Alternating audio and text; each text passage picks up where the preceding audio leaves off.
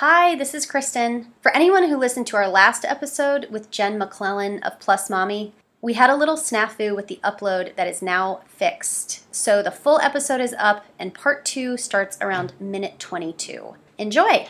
You're listening to WLXU 93.9 LP-FM Lexington Community Radio. And this is Birth Aloud with Kristen Piscucci. I'm an advocate for women's rights in childbirth, founder of Birth Monopoly, co-creator of the Exposing the Silence Project, a national photography project on birth trauma, and former vice president of Improving Birth, the nation's largest consumer-based maternity care advocacy organization. You can learn more about my work at birthmonopoly.com. Today, my guest is Sabrina Azemar. Sabrina is a mom of 3 beautiful children and wife to her college sweetheart. She is a breastfeeding and cloth diaper advocate who loves to teach women of color in her community sustainable and alternative ways to care for their family. Her goal is to create a village for moms of color and babies of color to learn, encourage, and grow from. She recently stepped down from being coordinator of the North Alabama Cloth Diaper Bank and now has organized Coloring Between the Lines. This group is a Black breastfeeding group for moms and babies of color in North Alabama. Hi, Sabrina. Hello. Welcome to the show. I'm so glad to be here. It's so cool. Well, I'm glad you think so. Last week we were talking and we were just, we were chatting on the phone about a recent experience that you had in a hospital. And you started telling me some of the other things that you've experienced in hospitals and in maternity care and having to do with breastfeeding. And I was like, Sabrina, can you please come on the show and tell people what you just told me? I think it'd be really helpful to hear what it is like to be a woman of color in a place like Alabama, in a country like the United States, Yes. and what that looks like. Yes. Tell me about it. I guess I can set the stage. Pregnant with my second child. My first child was born in Virginia, which ended in a C-section, beautiful birth, amazing. We moved to Alabama. So setting the stage for my second son, Reed, I am technically unmarried, on Medicaid, I'm Black, and I literally do not have the time off in the world to show up for these appointments. So I feel like I have 4 strikes against me already. I had already changed providers twice and was told by Medicaid I was unable to change because just because the doctor didn't approve of a VBAC wasn't enough for them to approve my change of provider. It had to be. Oh, so you changed because they were saying that you couldn't have a vaginal birth. So I changed from one provider. The next provider said, no, we won't approve a VBAC. So when I tried to change again, they said, no more changing. This is your last stop. We cannot approve you for a new doctor. Okay, so let me back it up. Why did they say that you could not have a vaginal birth? I was told with the first doctor that it would just be easier to just get the baby out. I wouldn't have to do labor. She was just like, oh, why? I could just get the baby out and you're done in a couple of hours. And I was like, I don't think we're going to mesh well. So then I went to the next doctor, and the next doctor was, well, we normally don't approve VBACs because they claim that my uterus was incompetent. That's why I wasn't able to have a vaginal birth with my first child. Your uterus was incompetent. Yes. That must have felt good to hear. I know. And it's like, in my mind, I already have a 2-year-old. After a C-section, there's so many restrictions. So you can't lift anything, you can't drive, you can barely walk. I could not do recovery of a C-section with another child. If I was by myself, cool, we'll just sit in the bed, we'll hang out, I'll order a room service type, you know what I mean? But in Alabama, we have no family. We moved here for my husband's job. We have no family. And so there wasn't anybody to take care of me and my baby, at the same time. So it was kind of like, no, I need my 2 legs, my 2 arms. I need to walk out of here. I need to walk out of here. Yeah. So after I changed 2 providers, Medicaid, they had Best Start. Best Start was saying, it's not a good enough reason to change providers anymore. This is it for you. You have to stay at this provider's office. It's difficult when you're in an office that has multiple providers. So even if one doctor agrees with you, the odds of that doctor being at your birth are basically 1 in 6 if there's 6 providers there. So getting 6 doctors who are used to their office policies to all agree that you could do a VBAC was just, it wasn't going to happen for me. Yeah. Well, and it sounds like they definitely thought it was their decision. Yes. And it just, in the back of my mind, I said, I got to do this VBAC. I cannot have another surgery. I just could not. My paperwork from the hospital, always get your paperwork. My paperwork from the hospital says I had a C-section at 7:30.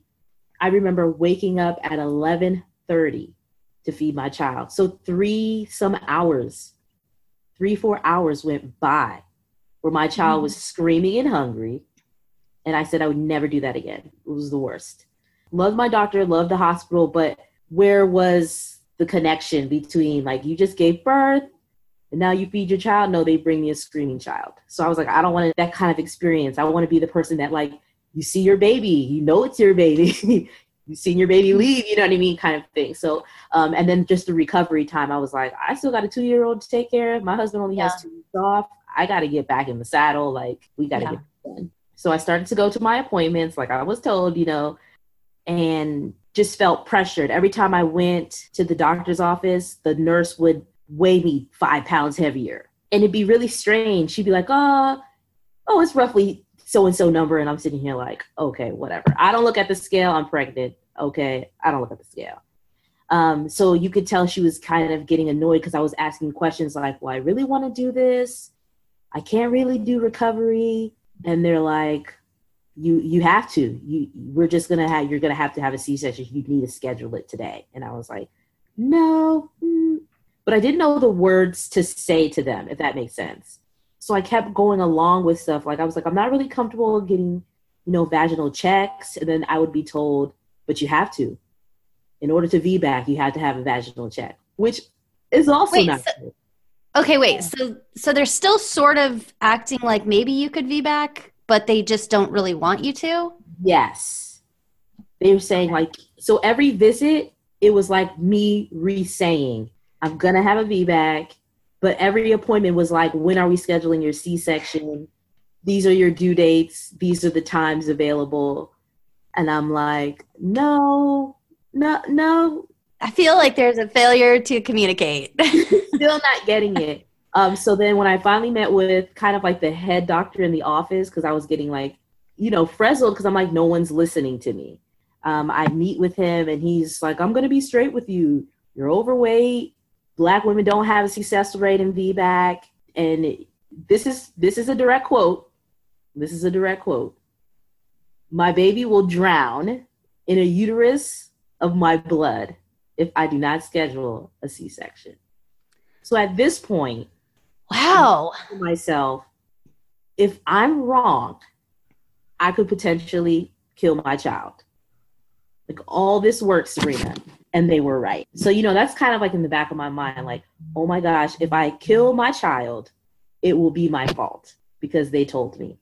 Just like wrestling with that part of like, do I agree with this or not? So now I'm Black, I'm overweight, really, and now I may kill my child because my uterus will rupture, basically. Well, so the interesting thing about that is people who are overweight are supposed to avoid surgery at all costs. Yes.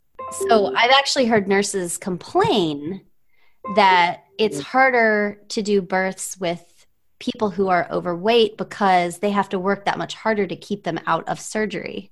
Yes. Which is kind of a messed up thing to complain about, because I would hope that you would work equally as hard for everyone to make sure that they don't have to go to surgery.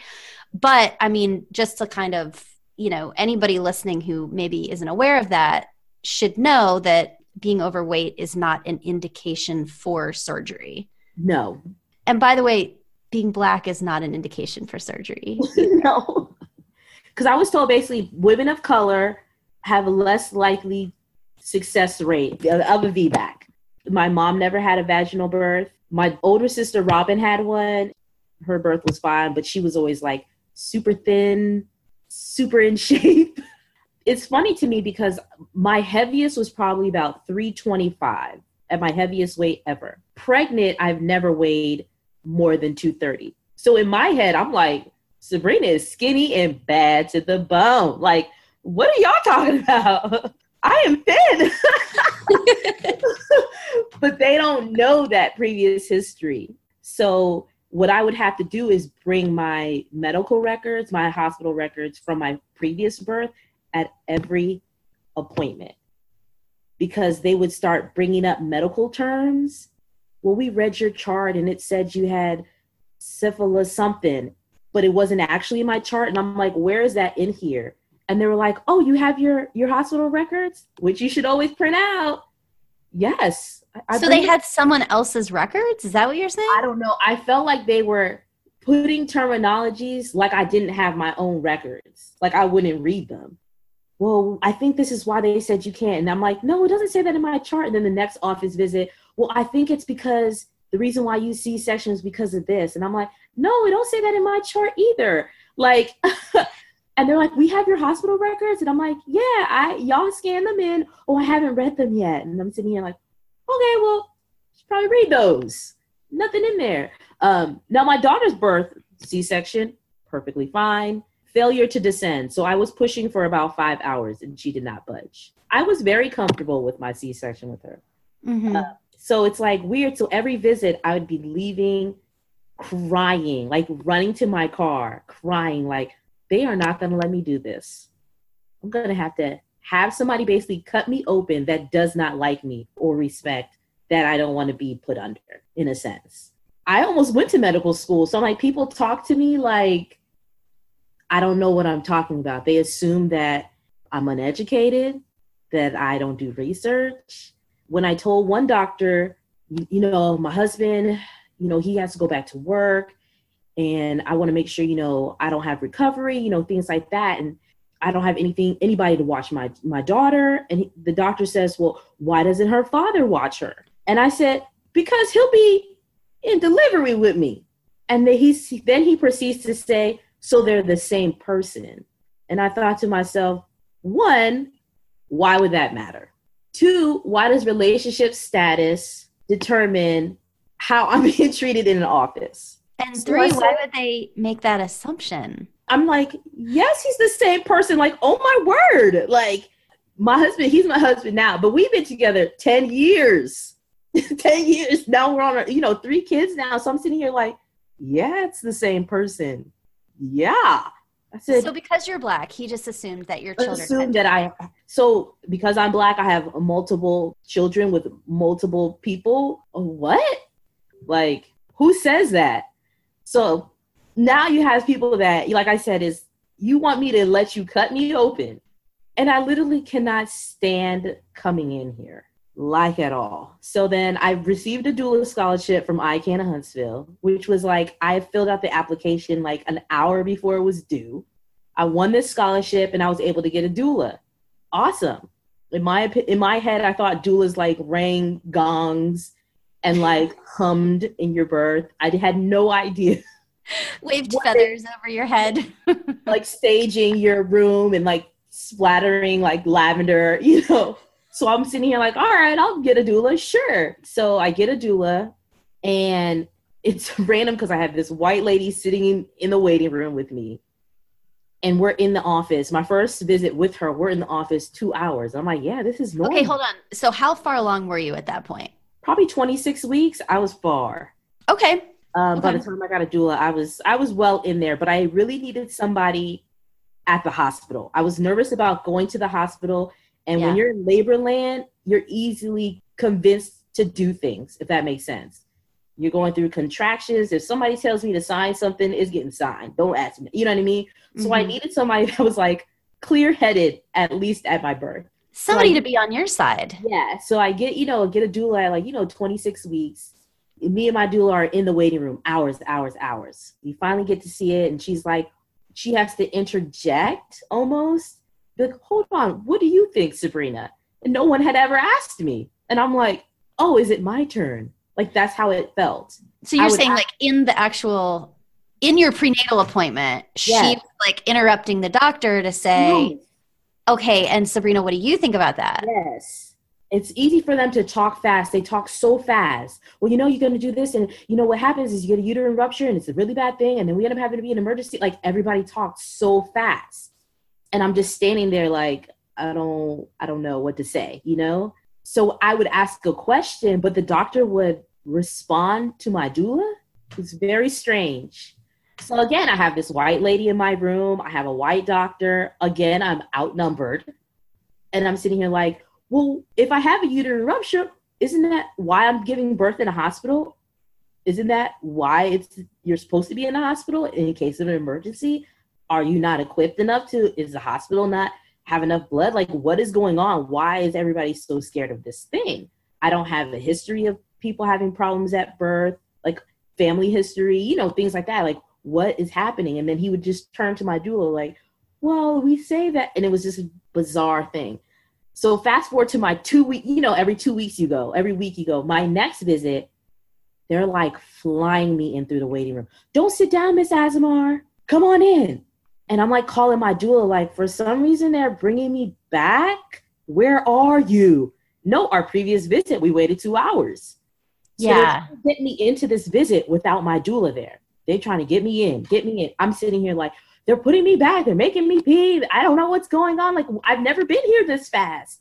Oh, they're going to see you right away, Miss Azemar. They're going to see you right away. But I felt like they did not want somebody there to advocate for me. It was very strange.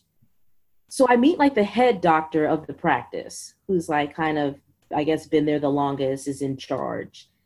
And all he could talk about was how much Medicaid was paying him. Well, Medicaid don't pay me that much if you VBAC. If I do a C-section, I can tie your tubes at the same time. He said that? Yes. And I was like, well, I don't really want to talk about tying my tubes. I'm not going to do it. I really want a vaginal birth. And he's just like, well, I said, well, I can schedule, my tubes tied at another time. Well, Medicaid might not pay anesthesiologists, so it's just easier if we have a C-section. Wait, had you said prior to that you were interested in having your tubes tied? I did. I was like, this will probably be my last birth. It's fine. But I wasn't like, this is the day I'm cutting my tubes. Like, oh, so he was just saying, we can go ahead and do this if you do the C-section, and I'm not going to have to worry about whether they'll pay for it. Yes. So it was just like all this money, like, oh, VBAC is, I think I only get paid, $3,000, and, Medicaid doesn't pay on time. So it was all about money this, money that. And I'm sitting here like, why are we talking about money? If you got a problem with Medicaid, that's something you need to talk to your senator about. I was literally so confused. So it was just so frustrating how you're like, almost like speaking, but it's dead air. Like, no one hears anything you say. So I'm the Black girl who's uneducated that knows nothing about birth because you've been to school for 10 years. So we're supposed to trust you and you're supposed to know better. But that's meanwhile, they're not listening to you. Yeah, that's not true. I've lived in this body my whole life. I wasn't like young. I'm 30. I had my first child, 26, second child, 29. Like, so it's not like I'm sitting here like, oh yeah, I'm just having all these kids in high school or whatever. And it doesn't matter. But I'm like, you're talking to an adult here. Mm-hmm. Like, let's talk like adults. But it was so scary when you're like, sit in the exam chair. Here's the gown. Doctor comes in. Okay, this is what we're going to do. We're going to do this. We're going to do this. And you'll be fine. The baby will be fine. And it's going to be easy. You'll have the baby in 2 hours. And I'm like, what? Like, it's just very strange. So I left that appointment in tears. So your doula didn't make it? My doula made it. She literally walked in. She walked in and we recorded the office visit so we could talk about it in my car, about keywords that I need to take notice of that may be triggering to other things. And I said, okay. And I'm boo-hooing in my car. Number one, I'm like 30 plus weeks pregnant. And you're basically telling me I'm going to kill my child if I decide to do this. And I'm like crying. And I'm like, they're not going to let me do this, are they? Like, who would have thought? They won't let you have birth. Like, giving birth is not a disease. Like, it's something your body already knows how to do. So it's very strange when they treat you like you have a diagnosis. Like, okay, it's called pregnancy. These are the 3 options to treat it. C-section. To cure you. Yeah, to cure you of your pregnancy. And rescue your baby. Yes. I respect doctors. I respect what they do. I understand there are emergencies that happen that require fast action. I have empathy for those doctors who have experienced something very traumatic, that maybe they've not been able to save the mother, maybe they've not been able to save the baby. I respect that. Like I said, I was going to become a doctor. Like literally had my acceptance letter to med school. So I'm like, I understand how hard it is for you to get to this point. But at what point do they tell you to not care about your patients? That's what I was concerned about. And I'm like, these are the people that are wanting to cut me open, where they just see me as a Black, uneducated mom who has multiple baby daddies and, just doesn't do anything, which wasn't apparently true. Has no right to decide how you give birth. No. Like, it sounds like that wasn't even, it almost sounds like they're just like patting you on the head. Like, okay, like, yes. So that's then nice. You're going to have a C-section. Yes. But you can keep asking for that VBAC you're not having. So cute. You're so cute. Yeah, you can be back. So then I was over the vaginal checks. Like I could not do anymore. My previous birth, my doctor never checked me. The baby is up there. Why you got to check if it's up there? Like it's there. So I got a little script from like ICANN, and I was like holding my phone and was like, I respectfully decline. Like reading verbatim. And I mean, my heart is beating. How am I scared? And I'm telling you, like, I pay for you. Like, you're the service. I'm terrified. And the nurse goes, excuse me? And then I'm like, I respectfully decline a vaginal check. And I'm like reading from my phone the script that somebody sent me. Well, I'll have to send the doctor in. So the doctor comes in and he's like, you can't VBAC if we don't check you regularly. And I was like, I don't think that's true. And I have to decline. I'm sorry. I feel completely fine. The baby's been moving. We have to check you right now. They set me up to this machine and at this point I'm like 38 weeks. I'm hooked to this machine to see if I'm having contractions. Everybody knows at 38 weeks, you got contractions. That's inevitable. You're about to have a baby. So they're like, you need to go to the hospital now. The baby is not moving. And I'm looking at him like, right now? And he's like, this is not a joke. I haven't felt the baby move. And I'm like, well, we just ate. It's been moving all day. I feel fine. I feel like your body would tell you if something was wrong. I was having no bleeding. I wasn't having any intense contractions, maybe like 1 every 6 hours, just normal. No, this isn't my first birth. So it's hard to hear when they say every birth is different, but they treat every pregnancy the same almost. Like, no, this is the same thing's going to happen. The same thing's going to happen. The same thing that happened to Susie Q is going to happen to you. So I'm like, why do you say every birth is different and every pregnancy is different? You don't feel the same thing. Some babies bring you morning. And it's so unpredictable. It's so unpredictable. But no, your birth will go this way. That is like, what? So I'm like, you need to drive to the hospital. I was like, well, I kind of got to cook dinner, but, I'll think about it. Like, I'm sitting here like, what is he talking about? He's like, no, you need to go now. If you don't go, we have to call the police. And I'm like, what? We're not going Sabrina? Yes.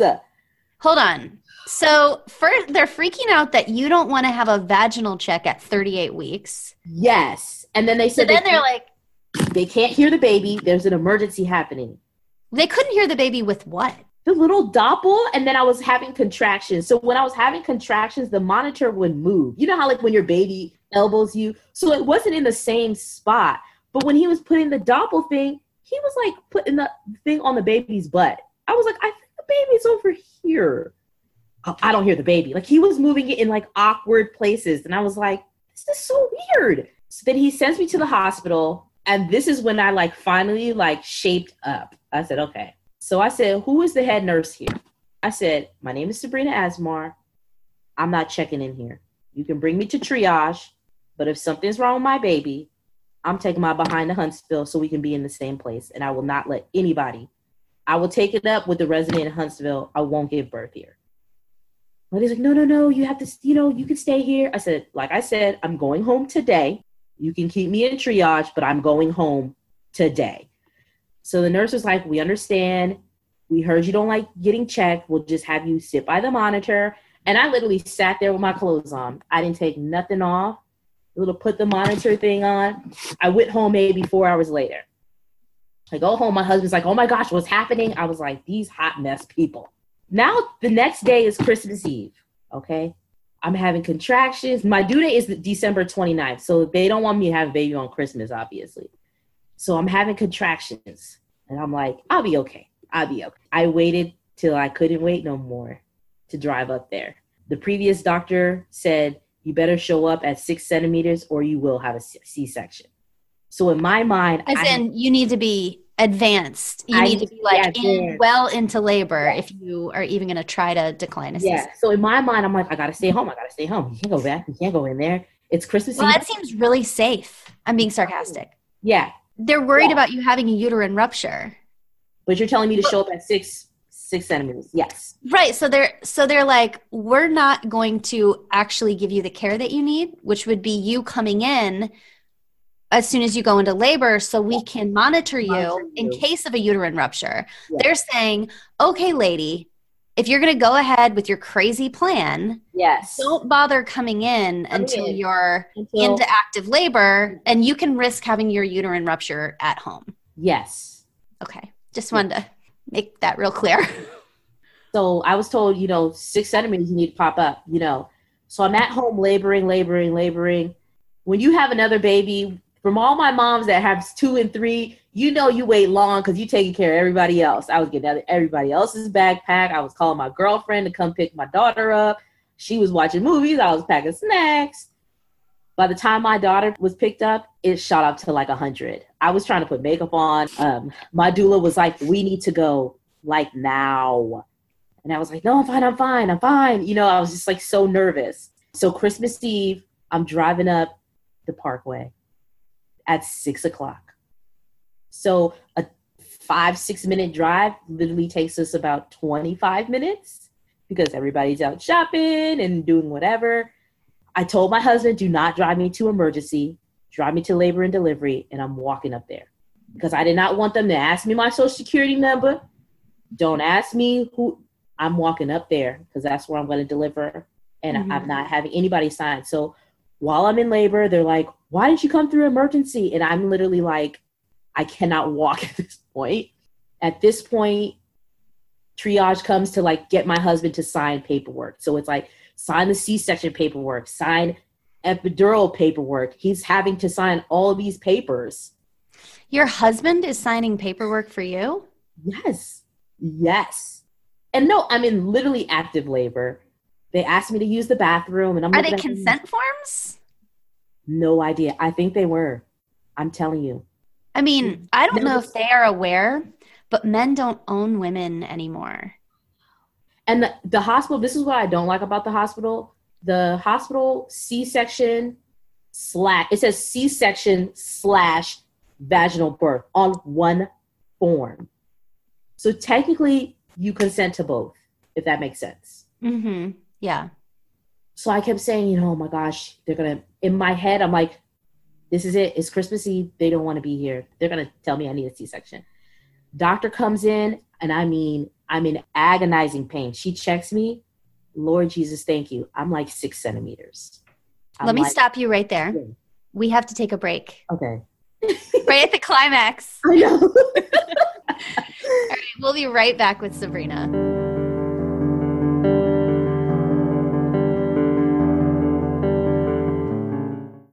This is Birth Aloud with my mom, Kristen Piscucci.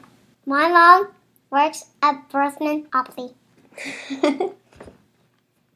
This program is supported by attorney Susan Jenkins, a national advocate for midwives and birth activists, specializing in business, governmental, and political issues related to birthing rights and the practice of midwifery. She can be reached at area code 866-686-1348.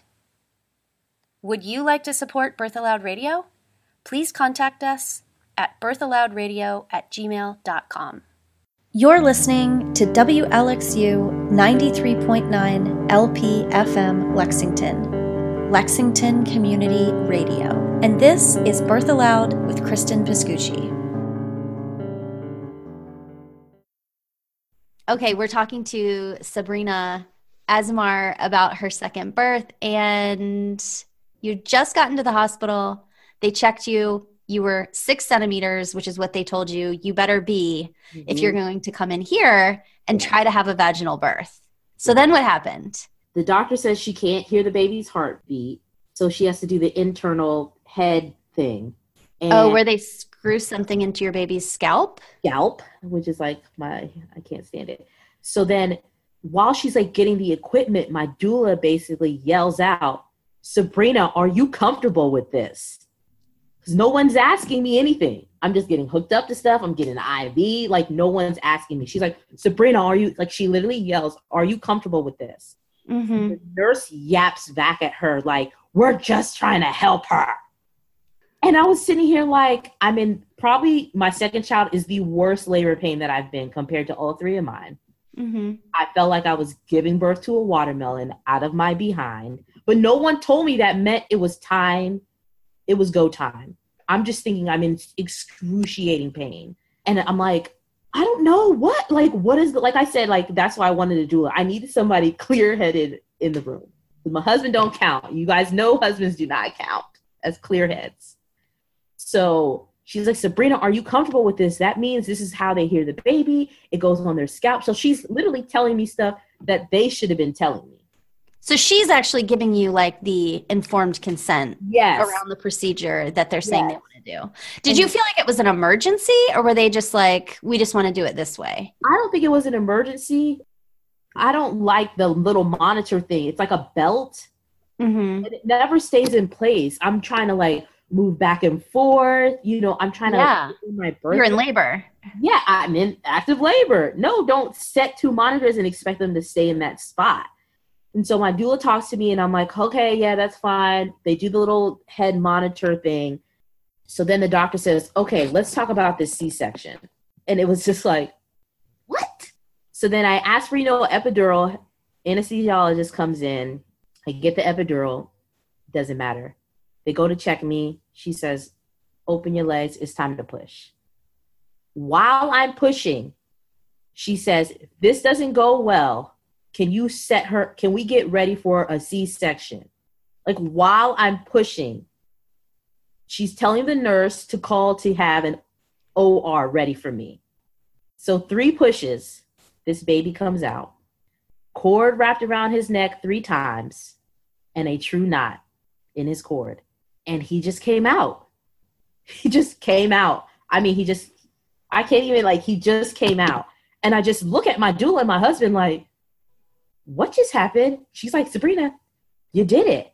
And I'm like crying like, "Oh my gosh, I didn't kill my child," like everyone said. And then the doctor yells out, "Don't tell anybody I did that. Don't tell anybody I VBAC." That's what she tells my doula. Wow. I just thought, like, why not? I just had a baby. Like, my uterus is bomb. Just push that thing out of me. Yeah, also, you did not have a VBAC, doctor. No. Sabrina had a VBAC. I know. So then I'm like elated, and that's when the epidural kicks in. All of a sudden now I can't feel my legs and stuff. So I'm like, cuddling my baby. I'm doing like skin to skin. And in my head, I'm like, oh my gosh, I just did this. Like, you're alive. Like, you're here. You're fine. You're here. Like, I don't know. It was just so surreal. So the, next day comes, baby's in my room. I'm like, in my head, I'm like, I cannot believe I just did this. My husband's like, "Babe, you did it." I'm like, I know, like, I'm freaking out. Next day, doctor comes in, another doctor, my real doctor comes in. The doctor that delivered, I had never met her before. My doula's like, "Thank you. Sabrina's been wanting a VBAC." And she says, "Don't tell anybody I did that." Literally stone cold face. Doesn't want anybody to know that I had a VBAC with her.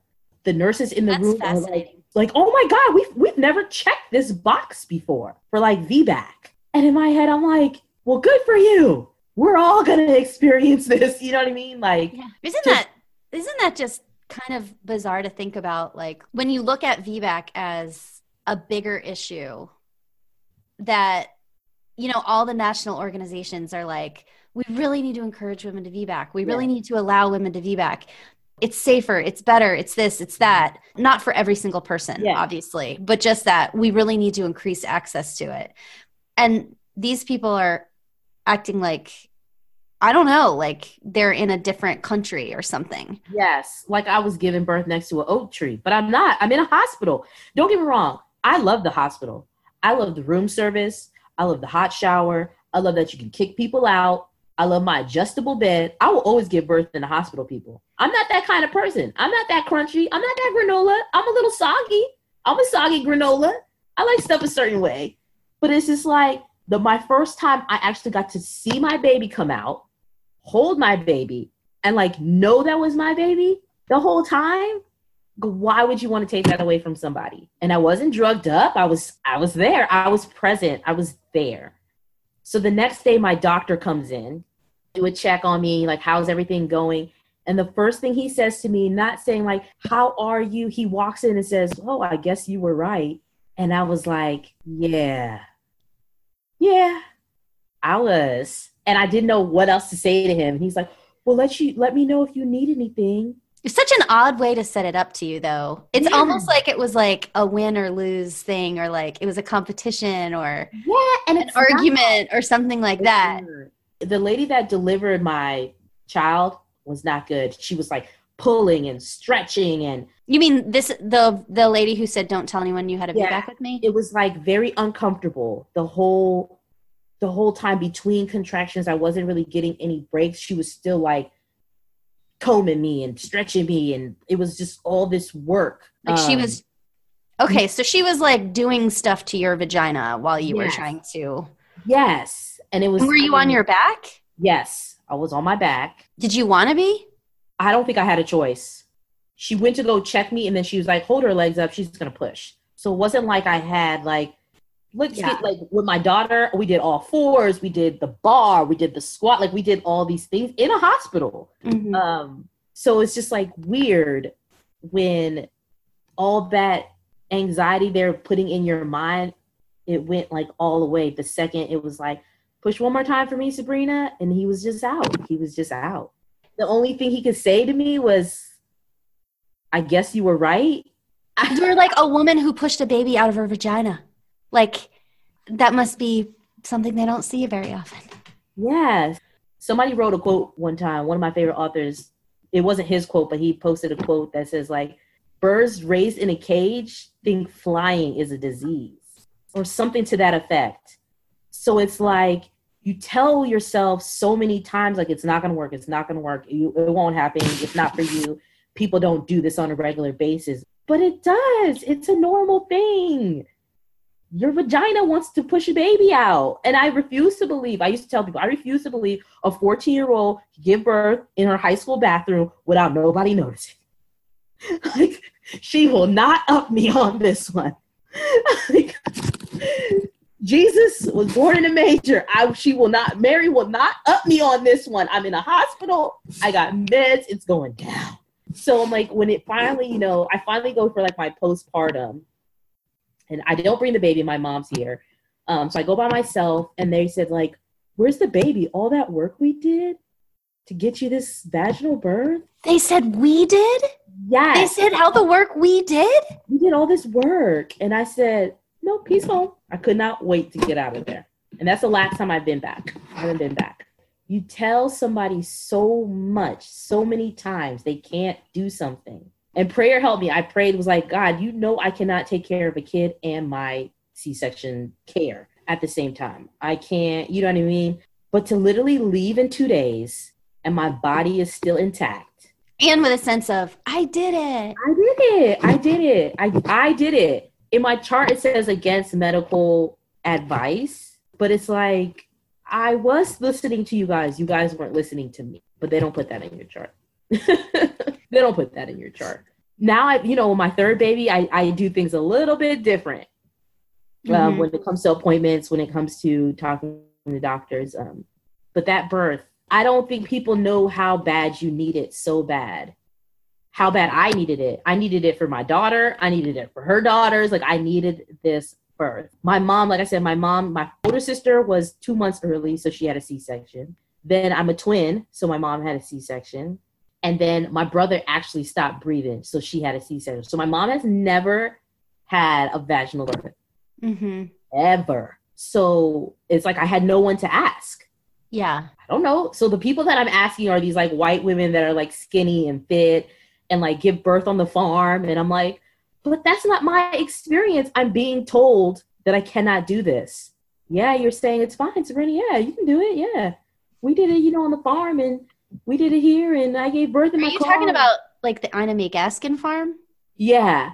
Okay, because you're in Alabama and that's in Tennessee, yeah. right? And the farm is like an hour. Okay, got it. Away. Yeah. Okay. No, when you first said it, I thought you meant like at home on their farm or something. No. Okay, got it. So I'm like, it's easy when they have the funds and they love their doctor, or, there's a great doctor that's like 2 hours away, but that is not for my family. And on Medicaid, I couldn't have that birth. On Medicaid, you have a government birth. You basically are supposed to listen to your doctor and show up.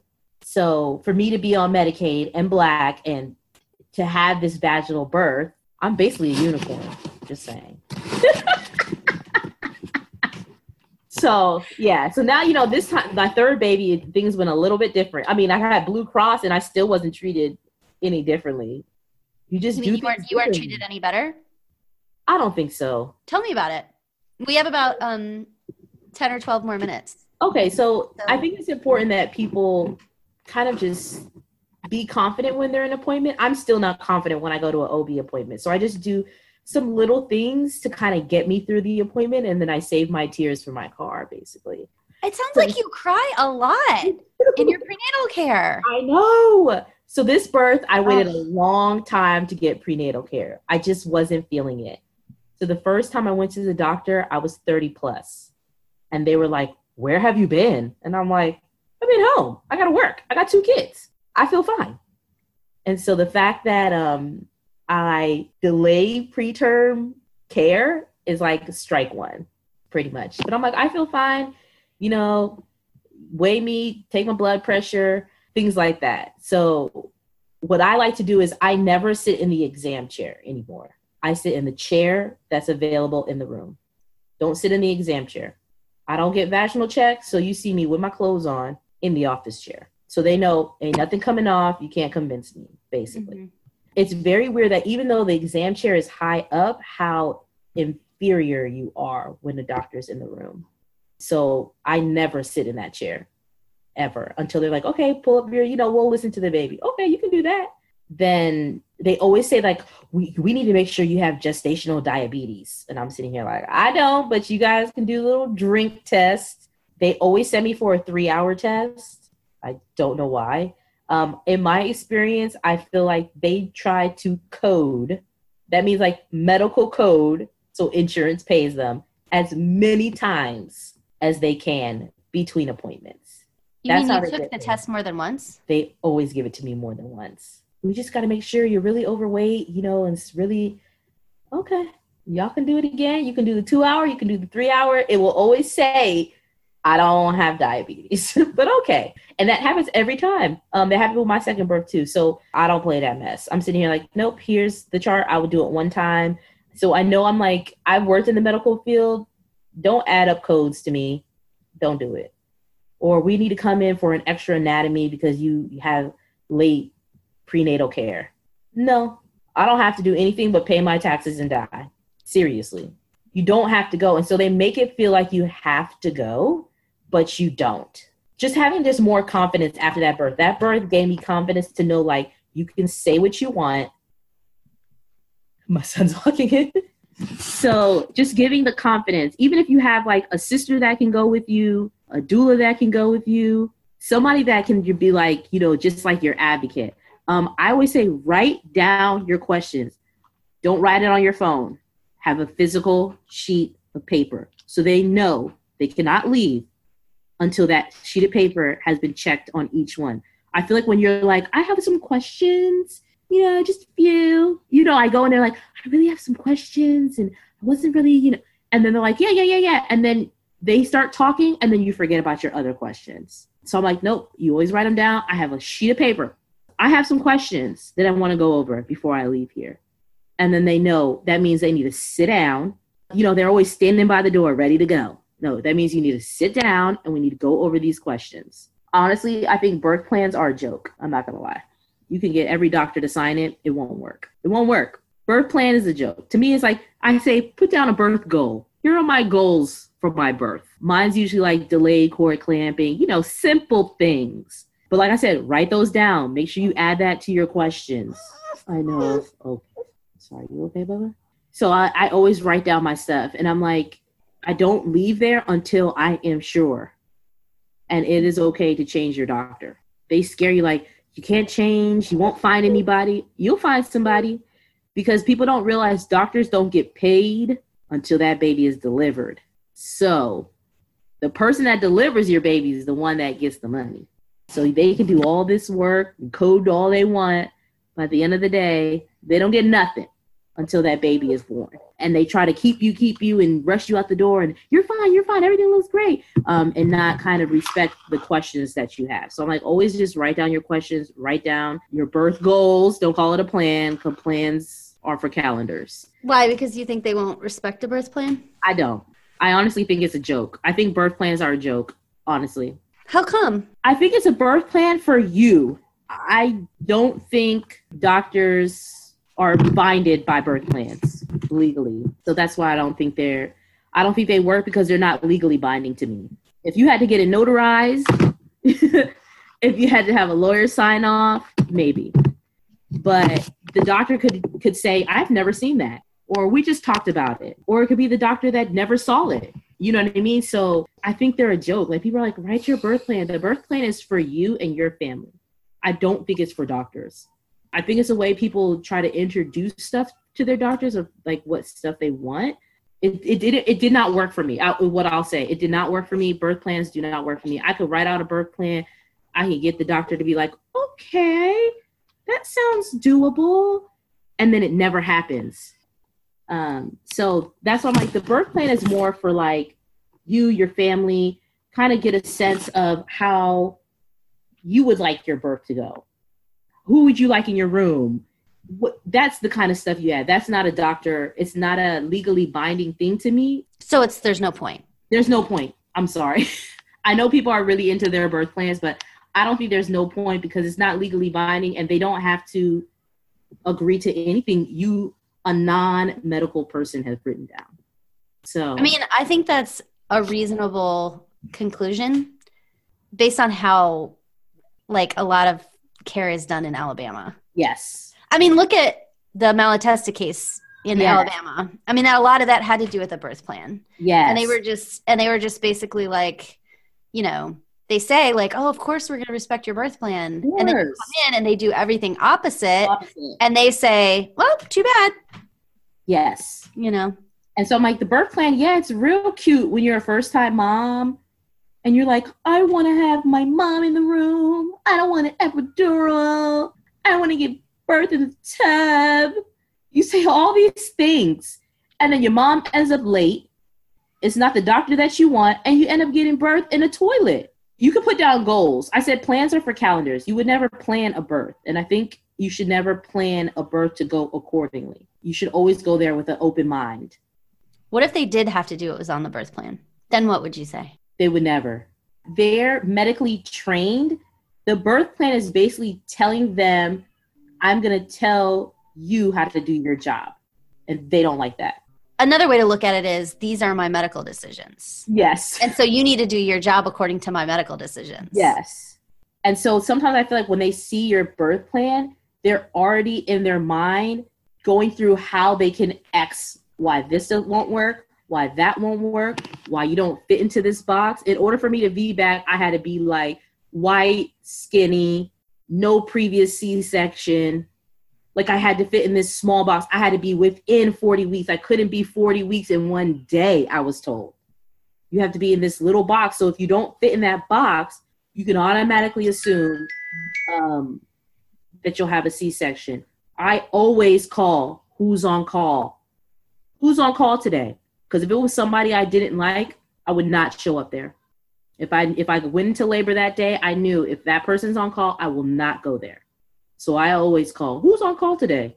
People don't know they can ask. They got to tell you. It's just like you have to be present in your birth. And it's okay. The birth has everything to do with your body. It's not an out-of-body thing. The contractions happen in your body. The baby happens in your body. If your body can create a sterile environment, you could totally do it. I'm sterile and you're going to stick a glove up there. No, it's completely fine up there. Baby's fine. So just getting the confidence and just like owning stuff. But it's better to like write down, rehearse, which sounds corny, to sit in the mirror and be like, I would like this. I would like to practice saying your questions out loud. Because technically, if you say something out loud and it sounds ridiculous, it probably is. So if I say, at my birth, I really want a unicorn chandelier with like marshmallow, different color marshmallows on my side table. That sounds ridiculous. I always talk in factual things, not like I guess, not I think. I'm always saying this will happen, this will happen. Put down on your birth plan things that you can actually change. Mm-hmm. Don't say, I want to give birth in the tub. And I say, like, make a tree of stuff. Like, I really want to labor in the tub. Start with, like, I really want to labor in the tub. If I get to labor in the tub for, like, 3 hours and I'm comfortable, how long will you let me stay there? It's an ongoing conversation. So it's always good to, like, just have an ongoing conversation. Stuff doesn't happen just plan A and it's done. It's like, well, if I'm in the tub, how long am I allowed to shower? Do you have something waterproof? If I'm allowed to shower, how long am I allowed to be in there? How many times am I supposed to be checked? Oh, like the monitor, you mean? Yeah. So it's like, monitor. Yeah. So I'm like, you have to make a plan. And like you having that conversation with yourself builds your confidence in having the conversation with your doctor, basically. So if you know you're like, I really want to have this, then you're like, okay, what questions can I ask for him to basically agree? Because then he can't say no. He or she. I'll say he or she. Like I said, it's not for everybody, but to be a Black woman in Alabama, and I never believed it would happen to me, that somebody said that I couldn't do something that my body was already doing, but it happened. Do you want to tell me about your third birth at all? My third birth was magical. It was amazing. So I didn't start prenatal care till 32 weeks. I had him at 35 weeks. The only doctor I met was the lady that delivered my child. She came on her way to a C-section. So my daughter was getting eye surgery that day. Mm-hmm. I woke up trying to get ready for her to be admitted, and my water breaks. And I look at my husband, and I'm like, I think my water broke. I don't know why it's today. We cannot reschedule my daughter's eye surgery because it's the end of the deductible year, and I'm not changing it. So I go to the hospital alone. I drive myself. I get into labor and delivery. My twin sister, who actually lives in California, was in Nashville for work. So she drove the hour and a half. That's awesome. I know. So when I got there, I, told the nurse, like, this is how it's going down. I'm usually an easy patient, Now, is this the same hospital? No, I had to go. Oh, that's another story, girl. That is another story. I was told I couldn't VBAC at one hospital because it was against their malpractice, which is a lie because I asked for their malpractice information so I could see the verbiage, and she says it's not on there. It's an office policy, so they lie. And so I went up there and I was like, I don't like liars. Don't be lying to me. If you said you ain't want to go up here because it's too far, just say you don't want to drive up here. It's too far. Don't say it's malpractice and then don't have the paperwork. So I ended up having to go to the opposite side of town, which is further away, but I went up there. It was beautiful downstairs. The nurses were nice. I had to get Pitocin, but I said, okay, I know she's going to have Pitocin. Can I wait an hour? And the nurses said, Sabrina, I'll let you wait 2 hours before I write it. And I said, okay. So they let me wait. She's like, I don't see no change, Sabrina. We're going to get the Pitocin. I said, okay, fine. We, get the Pitocin, contractions start, fine. My doctor is literally on her way to a C-section. I'm asking for an epidural. She goes to check me. She says it's time to push. So I have no your last one. I know. I have no epidural. This time I have no epidural, not once. I look at my doctor and I said, I'm really scared. I'm not ready because my baby's 5 weeks early at this point. Yeah. I said, I'm really scared. I don't know what's going to happen. You know what I mean? Like, the baby should not be coming right now. And she literally just looks at me. And I mean, her face is covered. She just looks at me and says, we're doing this, Sabrina. You can do this. And I'm like, okay. Like, you That's know, I'm awesome. like, okay. And so different from It's the last time. completely different. And I'm looking at her. She's like, you're doing this. And I'm like, okay. So, like, my sister's on one side, a nurse is on the other side. I actually knew the nurse. We're in the same Bible study class. So it literally aligned very perfectly. There wasn't people talking over each other. Like, everybody was very in sync in that room. Mm-hmm. The nurse tried to, like, push on my stomach, and the doctor said, no, she can do this. She can do this. And I was She like, tried to push on your stomach? he was, like, trying to, like, push to, like, get it moving, I guess. I don't know. And she said, no, Sabrina can do this. And I just look at her like, okay, you know, like, okay, so, you know, on my back, I give my leg. She's like, okay, give me a push. One nurse counts. And I'm like pushing. She said, next one, Sabrina, the baby's going to be here. And I was like, okay. So I pushed. And he just came out. Between contractions, she was putting a heating pad over. I mean, it was like, who is this person? Like, so instead of like jamming her hands up there, yes. she was actually giving you comfort. Yes. It was like the most, I mean, literally, it was the most bizarre thing I had ever experienced. So I wasn't in pain between contractions versus the other one, somebody was like stretching me and pulling me. Nope, she just put a heating pad, and then she actually let me deliver my placenta. She just waited and was like, no, Sabrina could deliver it. I think she'll just pop it out. I literally push it out, and then she just sits there. She lets the baby stay connected to the umbilical cord until it's like all the way dry. I mean, I tell you, it was magical. They just let you do it. They let me have a baby. Like, they just let Imagine me have that. Imagine that. 5 weeks early, so I had this baby 35 weeks. 5 weeks early, had a baby with no problem with the doctor, no problem with nursing staff. They just let me have a baby. Like, it was just, and I kept saying, oh my God, I just had a baby without meds. Like, you know, in my head, I'm like, yes. And then everybody was like, Sabrina, we knew you could do it. It's fine. And I'm sitting here like, how? You know, compared to like when everybody's like, where's this? So the time I was literally actually pushing my son out, my second son out, my daughter was in surgery. It was different. But this time I'm like, I said, can I walk around? She said, no. I said, would it be okay if I stand up?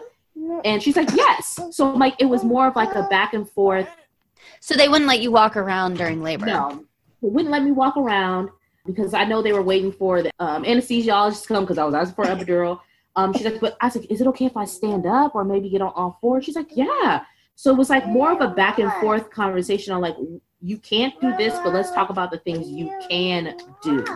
And I'm like, that's all people want is just a conversation with their healthcare provider, whether it's giving birth or, you know, having eye surgery. You just want to have a conversation. Where like an adult. Like an adult. Yeah. So, okay. And then he's here. That's it. He just popped out. I mean, but anyway, that's about it. That's my life. Probably the end of this interview will probably be unusable. Believe me, you would not be the first person to have kids in your interview with me. So he just came out, and it's just crazy to think like 2 years before I had kind of an awful kind of experience to like see kind of active change in care. I know it was at a different hospital and stuff, but just to see that there are doctors paying attention. So it's not all doctors, but there are doctors in hospitals that pay attention, that know this is the type of care in order for moms to be successful. And well, it's such a striking difference between you can't do this, we're not going to let you do this, to you going, I don't know if I can do this, and then saying, yes, of course you can do this. And like I said, I was really nervous because I was like 5 weeks early is a long time. I've never had a baby. All mine have gone. And were there any problems? There was a little bit of a problem. Like he had a hard time breathing. But I think there's a rule when you're 5 weeks early, you have to stay a week in the NICU. So he was in the NICU for a week, but he was fine. You're so handsome. What's the matter? So yeah, it's just crazy to think like I want people to know there are good doctors out there. I'm not saying all doctors are awful, but there are good doctors out there, and it's important that you find that good doctor out there because they're there and they want to help you. They want to have you have a successful birth. Yeah. Yeah. And those are the ones you want to spend your money on. Those are the ones that you want to refer to. Those are the ones that say, tell everybody I did your VBAC. Yeah. You know, those are the ones you want to send patients to, not these other ones that don't care. I wish they had more Medicaid doctors that cared. Do you think that was the difference? Oh, well, this time I had Blue Cross and I could pick any provider I wanted. Yeah. Versus Medicaid only has the list of kind of providers that accept Medicaid. There's a lot that goes into when doctors take Medicaid. So I know that aspects of it, but it just turns into them pushing people in and out of this baby factory. Like, okay, we're going to do this. We're going to do this. We're going to do this. We're going to do this. I know that there's only certain spots, certain times a day Medicaid's allowed to be in. How many Medicaid patients they see a day, you know, how many Medicaid patients they see a year, how many new patients they introduce. So there's all these kind of policies that they enter in that kind of dehumanizes birth. It just turns it into this time slot, this many a year, and not that there's an actual person, whether you're on Medicaid or anything, like you deserve good prenatal care, a good birth. You deserve a good birth story. That's it. It doesn't really matter. Everybody deserves a good birth story. Everybody deserves to love the moment a human being enters this world. It's magical. And to have anxiety kind of written into you. It's wrong, isn't it? It's just wrong. And this should be a time where you're supposed to be excited. But I couldn't be excited. I was scared. I was scared I was going to either kill my baby or they were going to do something because they didn't like me. This has been Birth Aloud with Kristen Piscucci. If you'd like to reach me with questions or show ideas or anything else, you can email me at birthalloud@gmail.com. Thanks for being here with us. We'll be back every other Sunday at 1 p.m. on WLXU. We'll see you next time.